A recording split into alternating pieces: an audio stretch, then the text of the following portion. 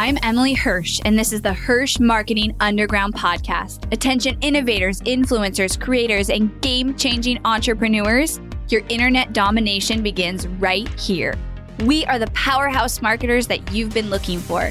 You're already making waves in your industry, and we're here to help amplify those waves of change by creating a connection that cuts through the noise. We take everything you've built inside your zone of genius and find its audience. With killer strategy and laser eye for impact, we launch multi-million-dollar campaigns and skyrocket your reach online. And now we are doing the unheard of. We're unveiling everything we've learned, taking you behind the scenes with the Hirsch marketing team and giving away the secrets to our clients' success. Stay tuned for top converting strategy, ROI reports, and insider knowledge that you won't find anywhere else. You're changing the world, and we're the team to help.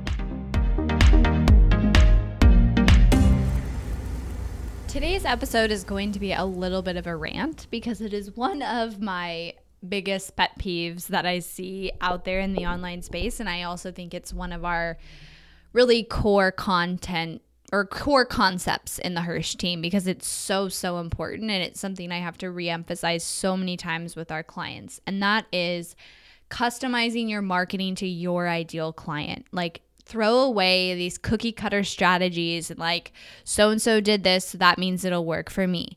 Yes, there are marketing templates out there and things out there that are like general good practices or formats or templates that will work. But it is so important for you to keep in mind, and every time you hear marketing advice, ask yourself, what audience and what niche was this for? Was this created for? Because the business to business space is so much different than the business to consumer selling space. And the mistake I see people make is they see business to business marketers, people who are selling to other business owners and entrepreneurs, create like, here is how you sell this and make this much money and get this much success, create these templated plans, and then they go and try and apply it to their business to consumer selling business, and it doesn't work. It like totally fails, and they think it's them and they don't understand why. And it's because you can't take a cookie cutter strategy and apply it to any niche. And even within like our client roster, we work with, I would say 80% of people are in the B2B space and 20% are in the B2C. Like, we work with both, but because we get so many referrals in the B2B, like that's just who we work with a lot. But even within there, there's such a wide variety. So every time you create a marketing plan, like, you can use templates, you can use best practices, you can say like, I know a webinar is the best way for me to deliver this information, or I need people to apply and get on a call with my team, like whatever it is. That's fine, but also like, don't lose sight of who actually is your client and what's the experience that they will need. And this is so important, how much nurturing are they going to need before the sale? So here's like the example. In the B2B space, it's a lot more money to get people in the door initially. So to get somebody signed up for a webinar, to get somebody on an application, to get somebody in the top of your funnel, it's going to cost more. But once you get them in there, they usually convert a lot quicker and faster quicker and easier as a sale, because they're entrepreneurs, because they can write it off as a business expense, because they make decisions in a snap of a finger. Like, that's who they are, right? That's your customer, is business owners. In the business to consumer space, it's usually a lot cheaper to get them in the door for your free offering, for your top of your funnel, webinar, PDF, opt-in, whatever. It's way easier to get them to sign up, cheaper as well, but way harder for them to sell. So your actual sales conversion will be lower because they're consumers, because they'll think a lot. They're not business owners. They're the average American or just a consumer who isn't like, I'm going to write this off as a business expense and implement it tomorrow because I'm a crazy entrepreneur, but they're just a regular person.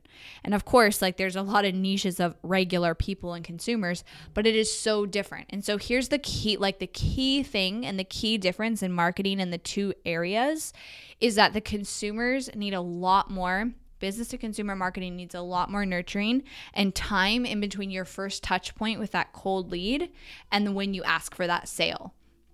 So a lot of times what happens is someone in the business to consumer space throws out a webinar and they're like, well, Russell Brunson said I can convert this webinar at 10%. And they throw it out there and it does like crap because the webinar was the first touch point that the person had with them. And so they're not going to buy and they forget about that lead. And the key here is building and nurturing. Maybe it's first of all having nurturing before the webinar, but building and nurturing so they have several touch points before they're asked to buy the product will win over those consumers. In the B2B space, you can do a cold traffic to a webinar to a sale. Like that works still. But in the business to consumer space, I've not seen that work very many times unless it's a very low ticket, low priced offer. But they need the nurturing. And so a really good example is a client came to me and she's like, hey, I went to this mastermind and this person is doing this challenge. They're charging for the challenge. They're charging like, I don't know, it was like $27 to participate in the challenge. And then they are selling to their next level higher ticket, I think it's like $2,000 offering once somebody comes in the challenge, and it's working great because they're committed, they pay for the challenge, they participate, and then like the next level is whatever they pitch them in the challenge, and it's working so great for her. And she's like, and I'm going to do this. And we had originally had this strategy that she was going to do a free challenge, and she's like, I'm going to do this paid challenge. It's way better. They're committed. And I was like, wait a second. What's the industry that she's doing this for? And she's like, oh, business coaching. She's doing it for other business owners who want to start their own business. And I'm like, right. And what's your industry?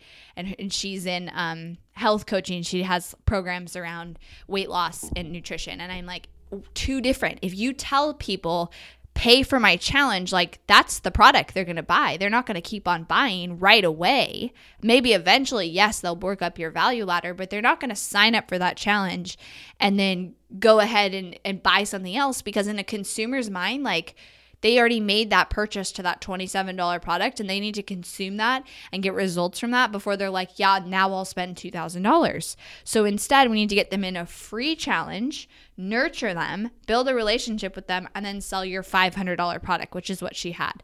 And she was like, oh my God, that totally makes sense because, you know, it's a totally different market, business to consumer. And so it's so important for you, if you are trying to get marketing advice, or if you're getting marketing advice, or you're seeing things online and you're watching webinars or you're consuming material, that you also stop and think, who is my ideal audience? Because sometimes you know who your ideal audience is. So not only stop and ask that, who is my ideal audience? Like, is this the customer journey for my ideal audience, or do I need to customize this? Another example is we have a client who sells to teachers. Teachers will convert super cheap into the top of the funnel, like super cheap, dollar leads to get them to watch a webinar, but usually a lower sales conversion. And you also can't say like, here, you're a teacher, buy this $1,000 product. They don't have the money to do that.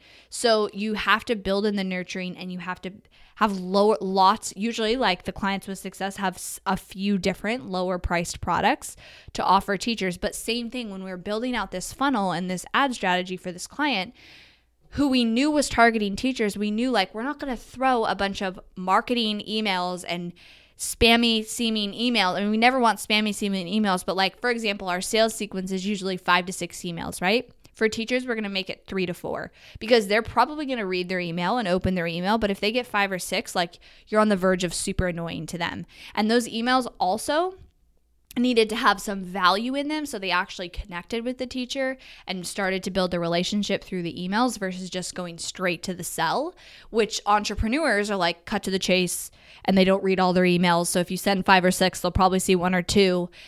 You have to think about who is your customer, but not just think about it. Be like, is this the journey for them? Is this the customer journey that they need to go through for this to work? Another example is we have a client who it's working to sell high ticket on their webinar without a sales call. That's rare, right? But then they are trying to, who helped them with that strategy, we're running the ads for it, is trying to say everyone can do this. And we have another client and she targets photographers. And I was like, no way in any planet is it going to work for a relatively broke photographer to go on a webinar and then buy a $3,000 to $10,000 product without that sales call, without that touch point. I was like, no, there's just no way it will work, and it will waste your money trying. And that is the key, is like, there's way too many cookie cutter strategies being taught out there by marketers because it worked for them and a few of their clients, and trying to be applied to several different industries, that it drives me crazy. And that's why it's super important. Step 1 And the Hirsch process is to strategize and to understand those customers and understand your customer journey and understand how you're going to achieve success with your marketing before you move on to the next step. So if you want help with that custom strategy, if you feel like your strategy needs to be analyzed because it's not working or it doesn't exist, go to helpmystrategy.com and book in a call with the Hirsch team. Thanks for listening to the Hirsch Marketing Underground podcast. Go behind the scenes of multi-million-dollar ad campaigns and strategies, dive deep into the Hirsch process, and listen to our most popular episodes over at hirschmarketingunderground.com. If you loved this episode of the podcast, do me a favor and head over to iTunes to subscribe and leave a review so we can reach more people and change more lives with this content. That's all for now, and I'll catch you next time.